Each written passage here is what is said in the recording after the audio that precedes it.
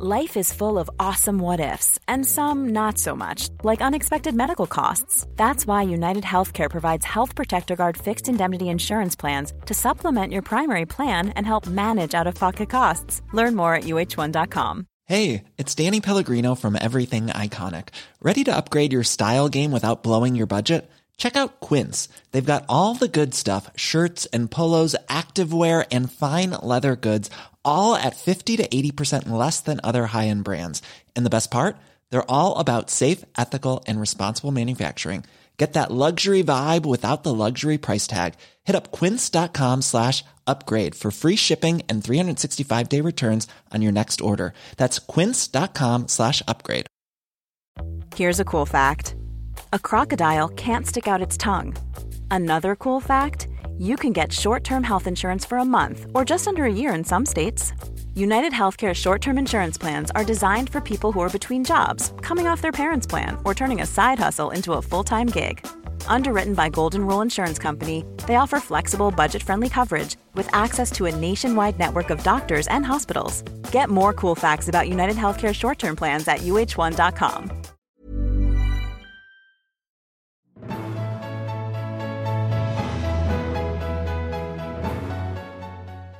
Hi, I'm Dr. Amy Robbins, and welcome to Life, Death, and the Space Between podcast. I'm a licensed clinical psychologist and medium, and here we explore life, death, consciousness, and what it all means. Today, I have a very special guest who I saw speaking years ago at a Freud Meets Buddha conference, which I've always attended to get my continuing education requirements. Dr. Ronald Siegel is an assistant professor of psychology part-time at Harvard Medical School, where he has taught for over 35 years. A longtime student of mindfulness meditation, he serves on the board of directors and the faculty of the Institute for Meditation and Psychotherapy and the faculties of the Center for Mindfulness and Compassion at Cambridge Health Alliance and the University of Massachusetts Medical School. He teaches internationally about mind-body medicine and the application of mindfulness and compassion practices in psychotherapy and other fields. He has written and edited several books, but his most recent, The Extraordinary Gift of Being Ordinary, is out now. Welcome, Ron. Thanks so much for having me.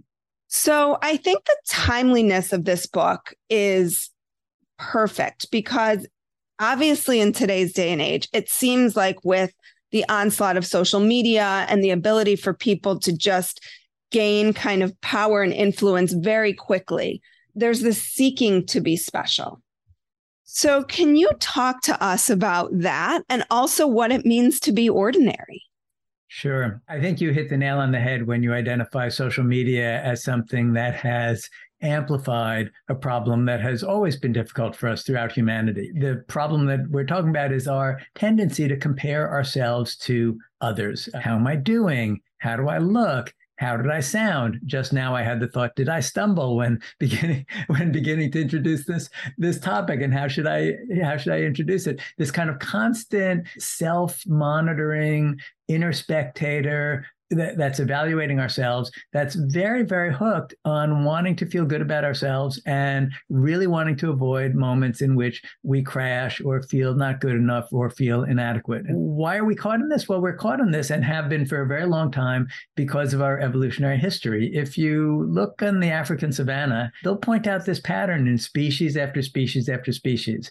There's a dominant male over there, surrounded by literally a harem of reproductively promising females. There's a group of usually younger males practicing their skills to try to become dominant. Those who were dominant had a better chance of having reproductive success, and they had a better chance of directing resources toward their kids or toward whoever's caring for their kids. And therefore, their genes propagated more. Figuring out how to ramp it up, it took Mark Zuckerberg and social media to do that. Because I don't know about you, but I don't see many Facebook, Instagram posts that suggest, woke up this morning, had the runs again, afraid I'm going to get a bad performance review at work, and my partner is going to leave me. No, it's like, here I am in a fantastic place, doing fantastic things with fantastic, beautiful people, and you're not included. It would be as though we were spending all day reading our own crime and poverty statistics and comparing what we see to other people's travel brochures. Most of us feel like, oh my gosh, I'm clearly not living life as I should. And you see these surveys of young people, they're totally heartbreaking. The percentage of young people who think that if I don't start an internet startup or I'm not a social media influencer by the time I'm 25 or 30, I will have failed terribly in life. And you see the proportion of people who expect to have advanced degrees and the proportion of people getting advanced degrees, and the mismatch, it's horrifying. We're sadly very addicted to trying to get approval or acceptance in the social media realm. And unfortunately, there's no way to do that reliably, because unless we live in Lake Wobegon, where women are strong, all of the men are good looking, and all of the children are above average, we're going to fall behind.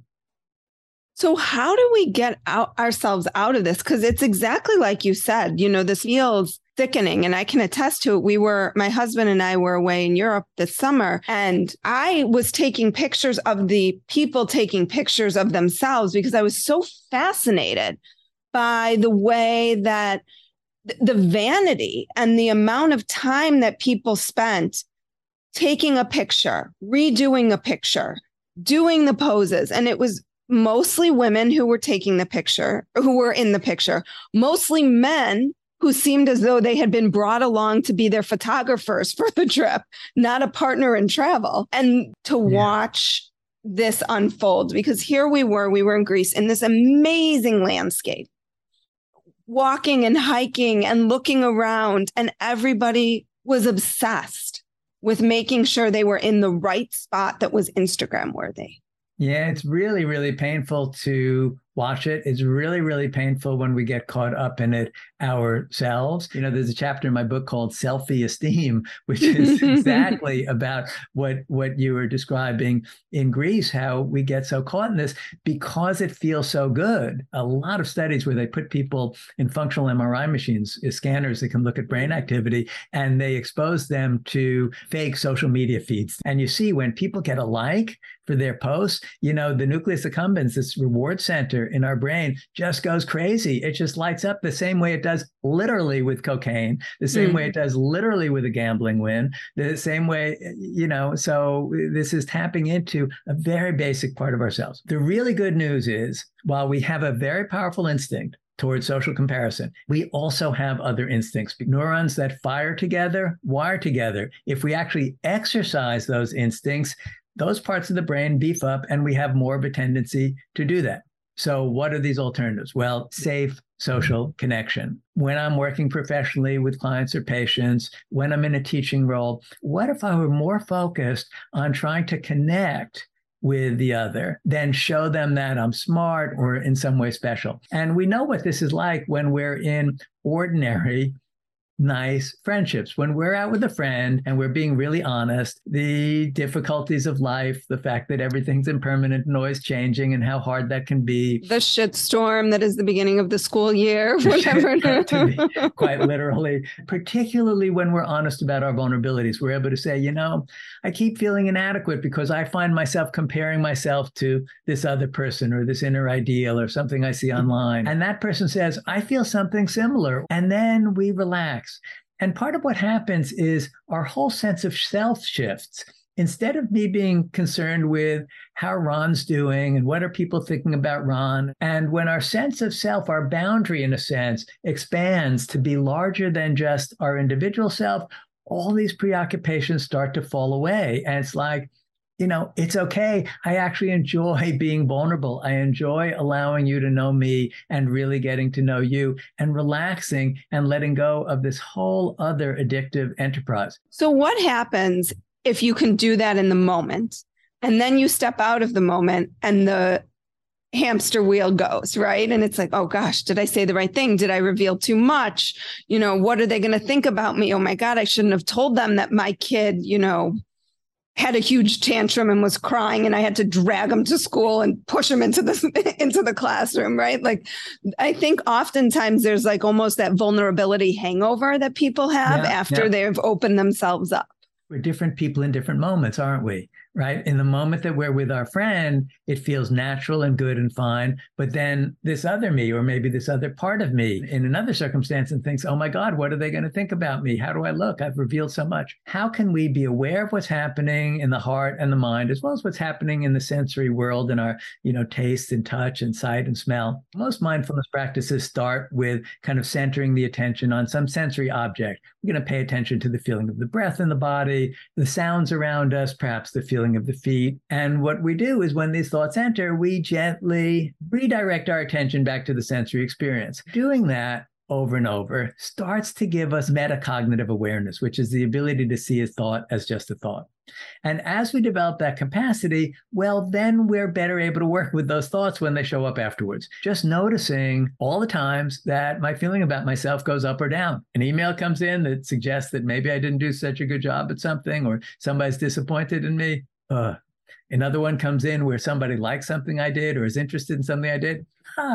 And the more we can sort of observe these fluctuations, the more we can also watch these thoughts coming and going and maybe not take them so seriously. We actually know the key to well-being. The answer is the quality of our relationships. When we feel basically like we have trusting connections with other people, we thrive in life. And it turns out that we thrive physically more as well as thrive psychologically more. There has to be a sense of trust. If either of us were in trouble, we'd be there. For me, as I was reading the book, I found it so validating, particularly about how much we are hardwired for so many of these experiences, and that no matter how much meditation we do, how much therapy we do, how much seeking for enlightenment we want, and we're all kind of striving now, that seems to be like, am I awakened? If you get there maybe once in your life, like you have that moment, that to me is amazing.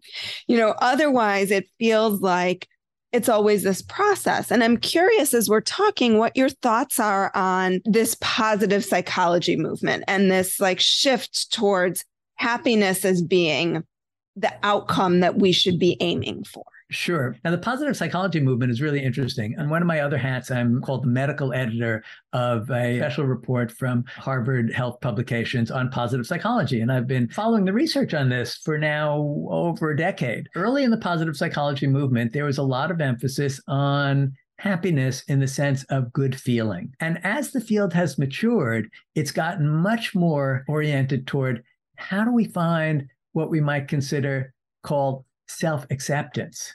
I have a couple of good friends named Bill and Susan Morgan, who are both psychotherapists, and they have a number of unusual qualities, one of which is they sat a 4-year silent mindfulness meditation retreat together. Not for a day, not for a week, not for a month, but 4 years. Now, they softened it in the 3rd year, preparing for reentry, but this was a very interesting experiment. Wait, 4 years they sat in complete silence together? Pretty much, except for consultations with teachers and a few things like that. But basically, they were doing meditation retreat schedule for the better part of 4 years. And their friends, myself included, were very interested. Like, what's going to happen? What's going to be the result of this experiment? Because this is like taking mindfulness practice very seriously, right? And when they came out, Bill was still very much Bill, and Susan was still very much Susan. And in fact, they reported that they still had the same emotional reactions that they had before doing this. Something upsetting would happen, like there was a snafu at the airport where they're going to miss a flight, and all of a sudden, all the adrenaline is running. No, I've got to get on that flight, and the whole thing. But what they noticed was it didn't have such a long tail. The emotions were metabolized and they were gone. So this is part of where the positive psychology movement has gone, is to realize that, it's the ability to fully feel and metabolize and be present to everything, including the full range of emotions. That leads to, and I would use the word well-being rather than happiness, because we associate happiness with the like on social media, whereas well-being is what happens when we're able to accept and integrate all the different parts of ourselves, allow thoughts and feelings to come and go. And because of this, we can connect more deeply to other people. When we can really accept ourselves and all these different aspects of ourselves, well, we become less judgmental toward others. All these forces come together and move in a very different direction than where social media tends to pull, but in a direction which is actually sustainable. Well, and I like this concept of emotional health focused on the ability to tolerate the range of emotions, just as physical health isn't never getting sick, right? It's about getting sick and being able to recover from the sickness. So how do we recover emotionally from those experiences that are less tolerable than the feelings of joy, contentment, connection, happiness, the emotions we've deemed more negative?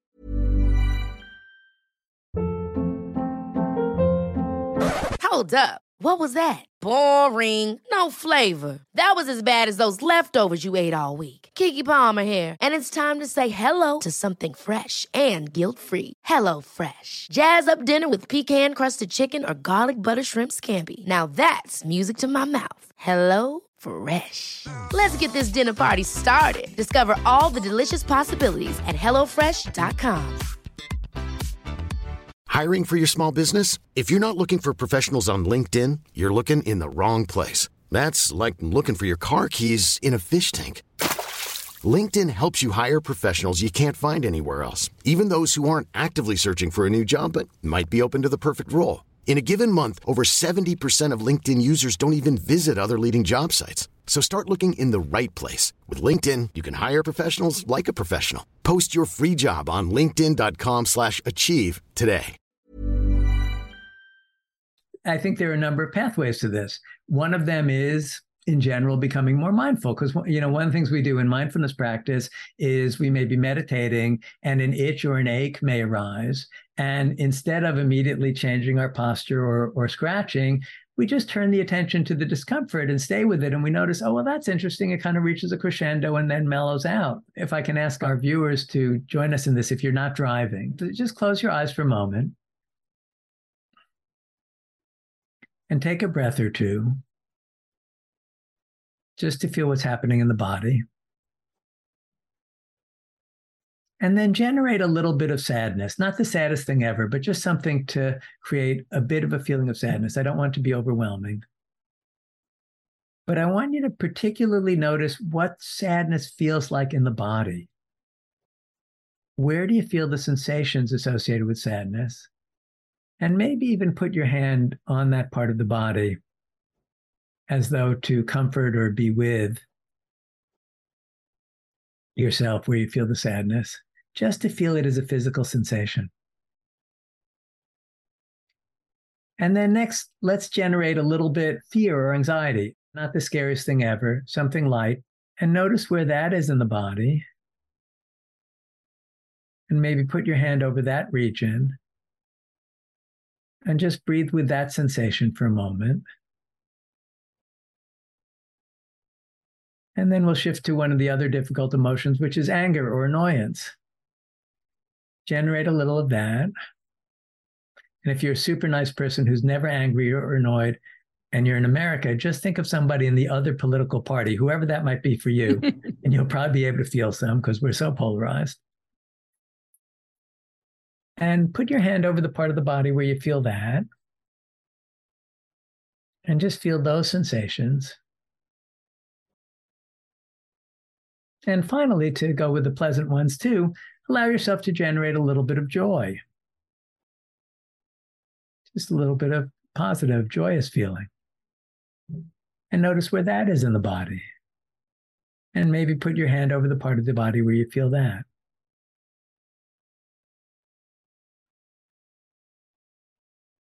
And we can open our eyes again.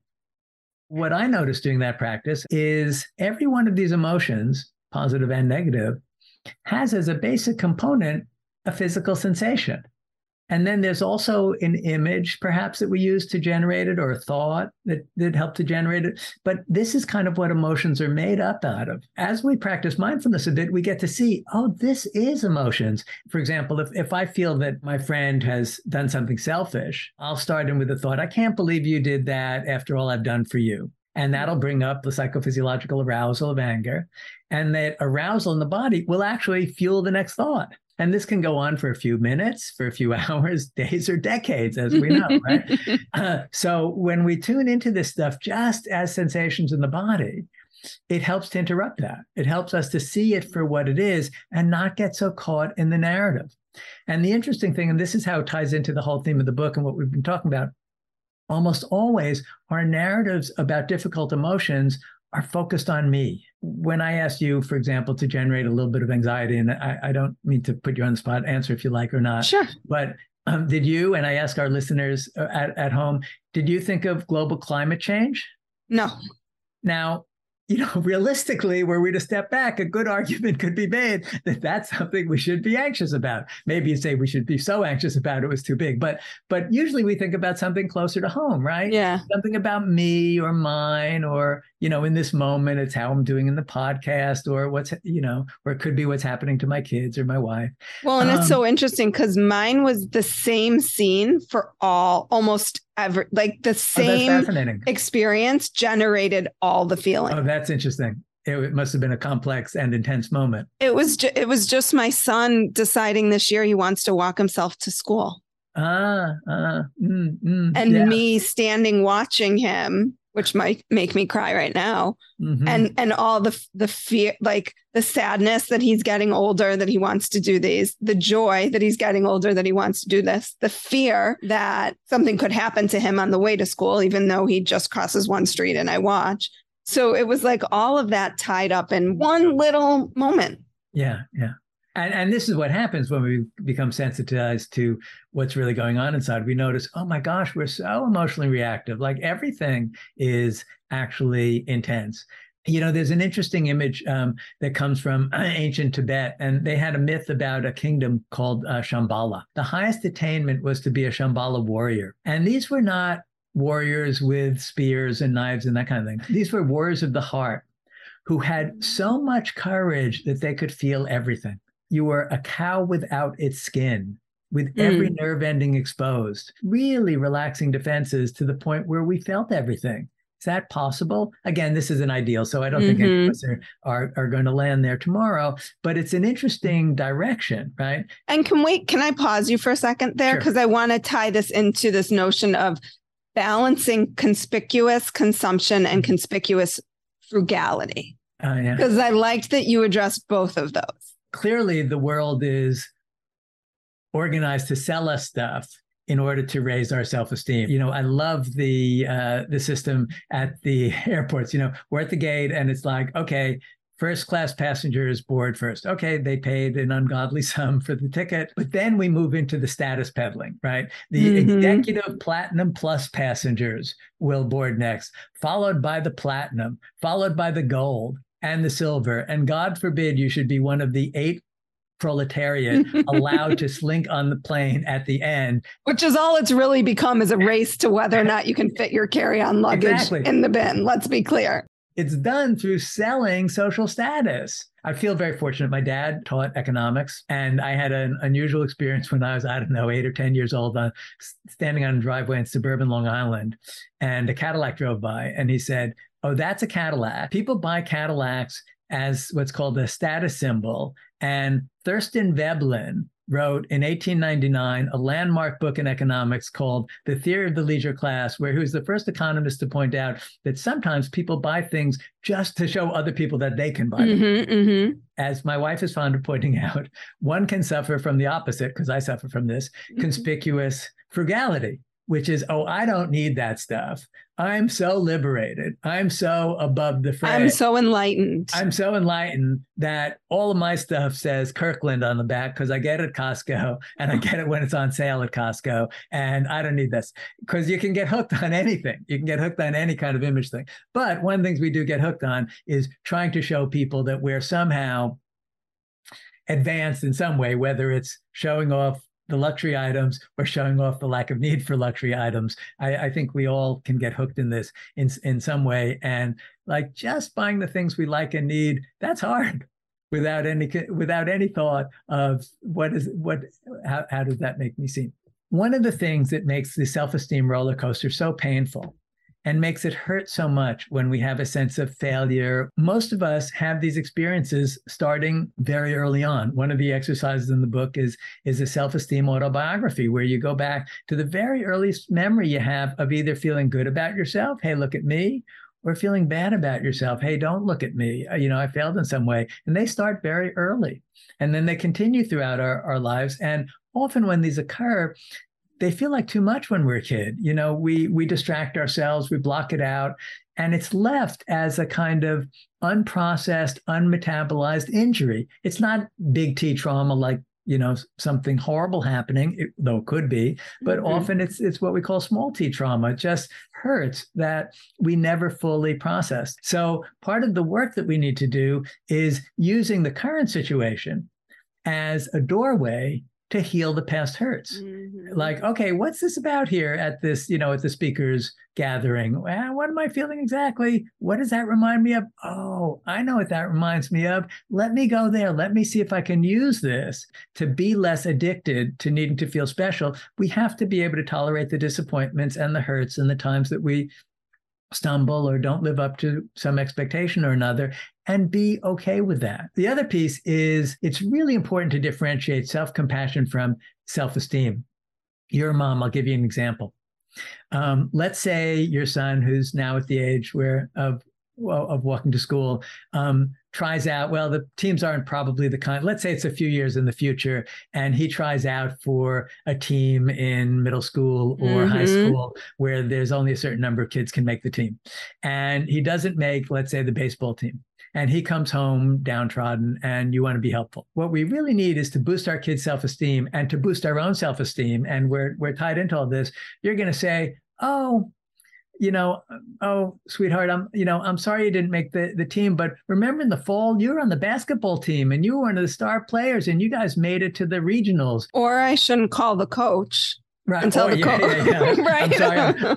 I'm back a generation. I forgot about how it's done these days. Wait a minute. I'm going to lobby. Why didn't my kid make it? Why did that other kid get on there? Right.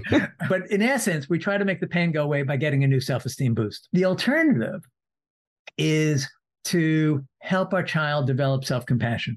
And that would look something like this. I wasn't so into baseball, but when I was your age, I was really interested in drama. And there was this great school play that was happening. And I thought I would be perfect for such and such part. You know what? The drama coach didn't choose me. And I was really downtrodden for a while. That was really hard for me. And, it's only slowly that I've come to realize that we all win some and we lose some. And we all sometimes get to have this good feeling of, yay, I made it. And this painful feeling of, no, not this time. Sweetie, let me give you a hug. I know it's hard. But how do we do that if we haven't learned to tolerate that discomfort within ourselves? Well, bingo. I mean, yes, I think we have to learn to do it, to tolerate it in ourselves. We have to be able to be with our own sadness, which means doing the work of remembering what it was like not to be picked for the school play. When we bury feelings, we bury them alive. Right? They keep coming back in some way. Right? Yeah, I always call it like the whack-a-mole, that game that you like whack one down, but it just keeps moving somewhere else. It's just going to pop back up. It just if you keep popping whacking it up. down. So we need a way to develop the courage ourselves to be able to be with the hurts. And all these puzzle pieces kind of fit together, because if we're developing warm and connected relationships with others, where we're making a connection rather than an impression, if we're not barking up the wrong tree, if we're not putting all our energy into trying to feel better by having some achievement or another that's going to, for a brief period, feed our self-esteem addiction, but then leave us vulnerable to the next collapse. Well, and I think too, trying to show that you're special, or that you don't have those experiences, those real human experiences, take us away from the ability to be vulnerable with others and connect. Absolutely. And it's one of the real tragic mythologies of our culture, this crazy fantasy that real winners are just nonstop on top, right? They're just vanquishing all enemies. It's completely impossible. Let's say you really are at the top of your game. You're literally an Olympic athlete and you literally win the gold medal. Michael Phelps. Okay. What are the chances you're going to do it in 4 years? Michael Phelps, I guess he did it. I don't really know the history. 8 years, 12 years, 16 years. At some point, it's going to end. And the other thing that happens, which is really tragically painful, is we recalibrate.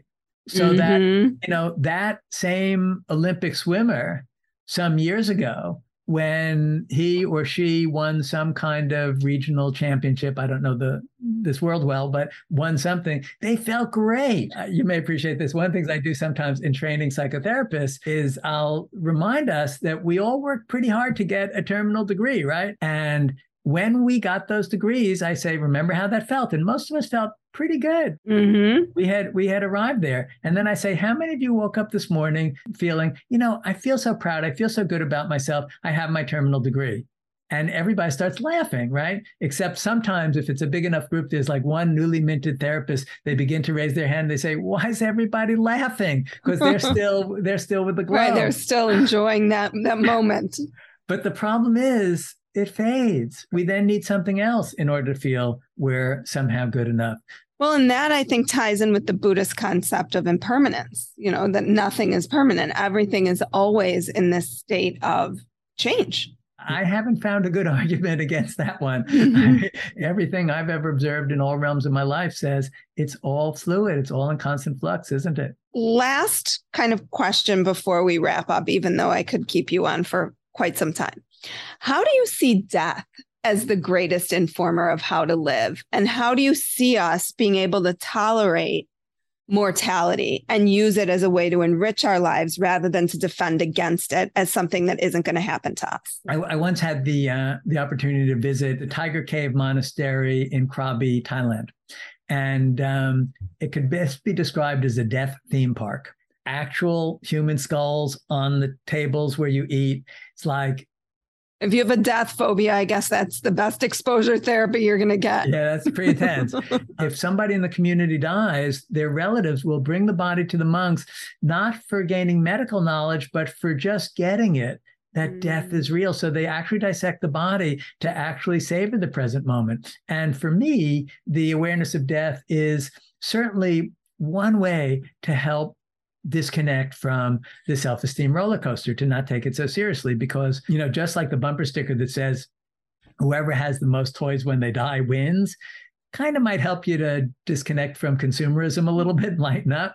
Well, whoever has had the most likes on Facebook or Instagram when they die wins. Obviously, it's such a powerful leveler, right? It's like, none of this matters. None of this matters. And even before death, the person hunched over in the wheelchair, having difficulty keeping saliva in their mouth, and then they say, oh, yes, she was once a leading nuclear physicist. Not to knock any of it, but clearly all the stuff that we attach to isn't last. It's going to slip through our fingers. So, well, how do I actually live in this moment? How do I actually appreciate this moment? And how do I live realistically? Because I think that my impression is to be realistic is to realize that all the social comparison really is just leftover instincts that were useful for passing on our DNA on the African savannah and don't serve us very well now. So maybe I'm going to try to exercise those less and exercise more the instincts that bring about well-being in the present moment. So for people who want to start accepting being ordinary, where do you recommend they start? Other than your book, which, by the way, is fantastic. Great stories, anecdotes, quotes. I think the approach of this book really can be helpful. I'm feeling less preoccupied with the self-esteem stuff. I'm doing better at the level of, enjoying the simple things, making the social connections, seeing the folly of my mind. So the good news is this can help, right? N of one little study, it has helped to be oriented in this way. In the book, I talk about a three-pronged approach to work with our heads, our hearts, and our habits. How we got hooked on whatever we got hooked on as the particular indicator for our self-esteem. It can be very interesting, like, where did I get the idea that being smart is what's important? Or where did I get the idea that being pretty or fit or kind or whatever it is, where did I get the idea that that is the measure I'm judging myself on? And this comes from the wild man cognitive therapist, Albert Ellis. He's examined this topic and he says, so tell me, what's the scale that you use for your judgment? Is it like a cumulative GPA, let's say it's about intelligence since I graduated from college, or is it just last week? Like even how we measure this and feel good or bad about ourselves, because it's kind of crazy once you start to examine the process. So we use our heads to really see the folly of it and to really see the patterns. Oh my gosh, caught in these judgments so frequently. I have to be able to open to the hurt of the disappointment so that I'm not constantly addicted to finding another self-esteem boost to try to feel good about ourselves. And we can use mindfulness practices for that. Also, they're a component of it. And then it's really working with our habits. It's where do we put our energies, right? If I have a moment to talk to a friend or even help somebody out versus a moment to take a selfie, maybe I'm going to choose the friend a little bit more often. Maybe at least diminishing or abstaining for some periods of time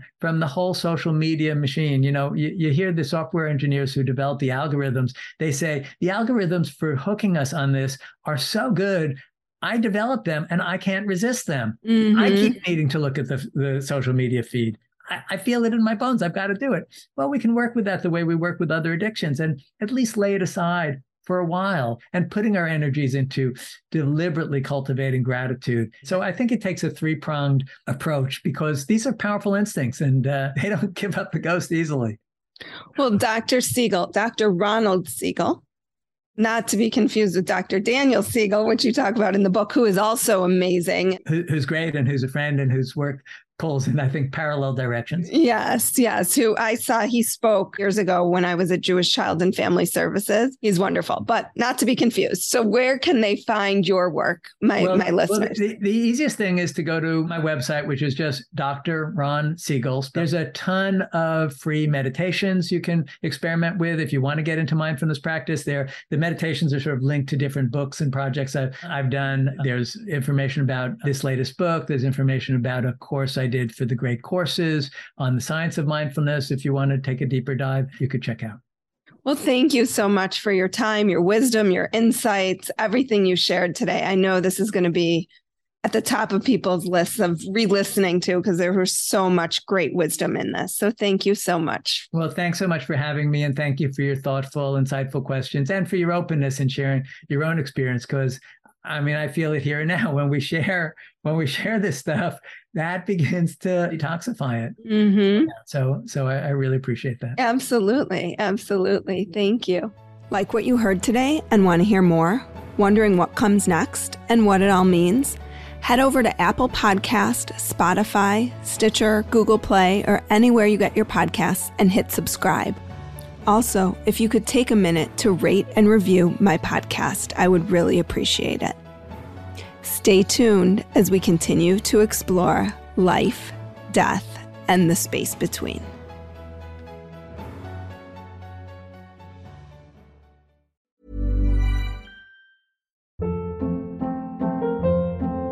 Hold up. What was that? Boring. No flavor. That was as bad as those leftovers you ate all week. Keke Palmer here. And it's time to say hello to something fresh and guilt-free. Hello Fresh. Jazz up dinner with pecan-crusted chicken or garlic butter shrimp scampi. Now that's music to my mouth. Hello Fresh. Let's get this dinner party started. Discover all the delicious possibilities at HelloFresh.com.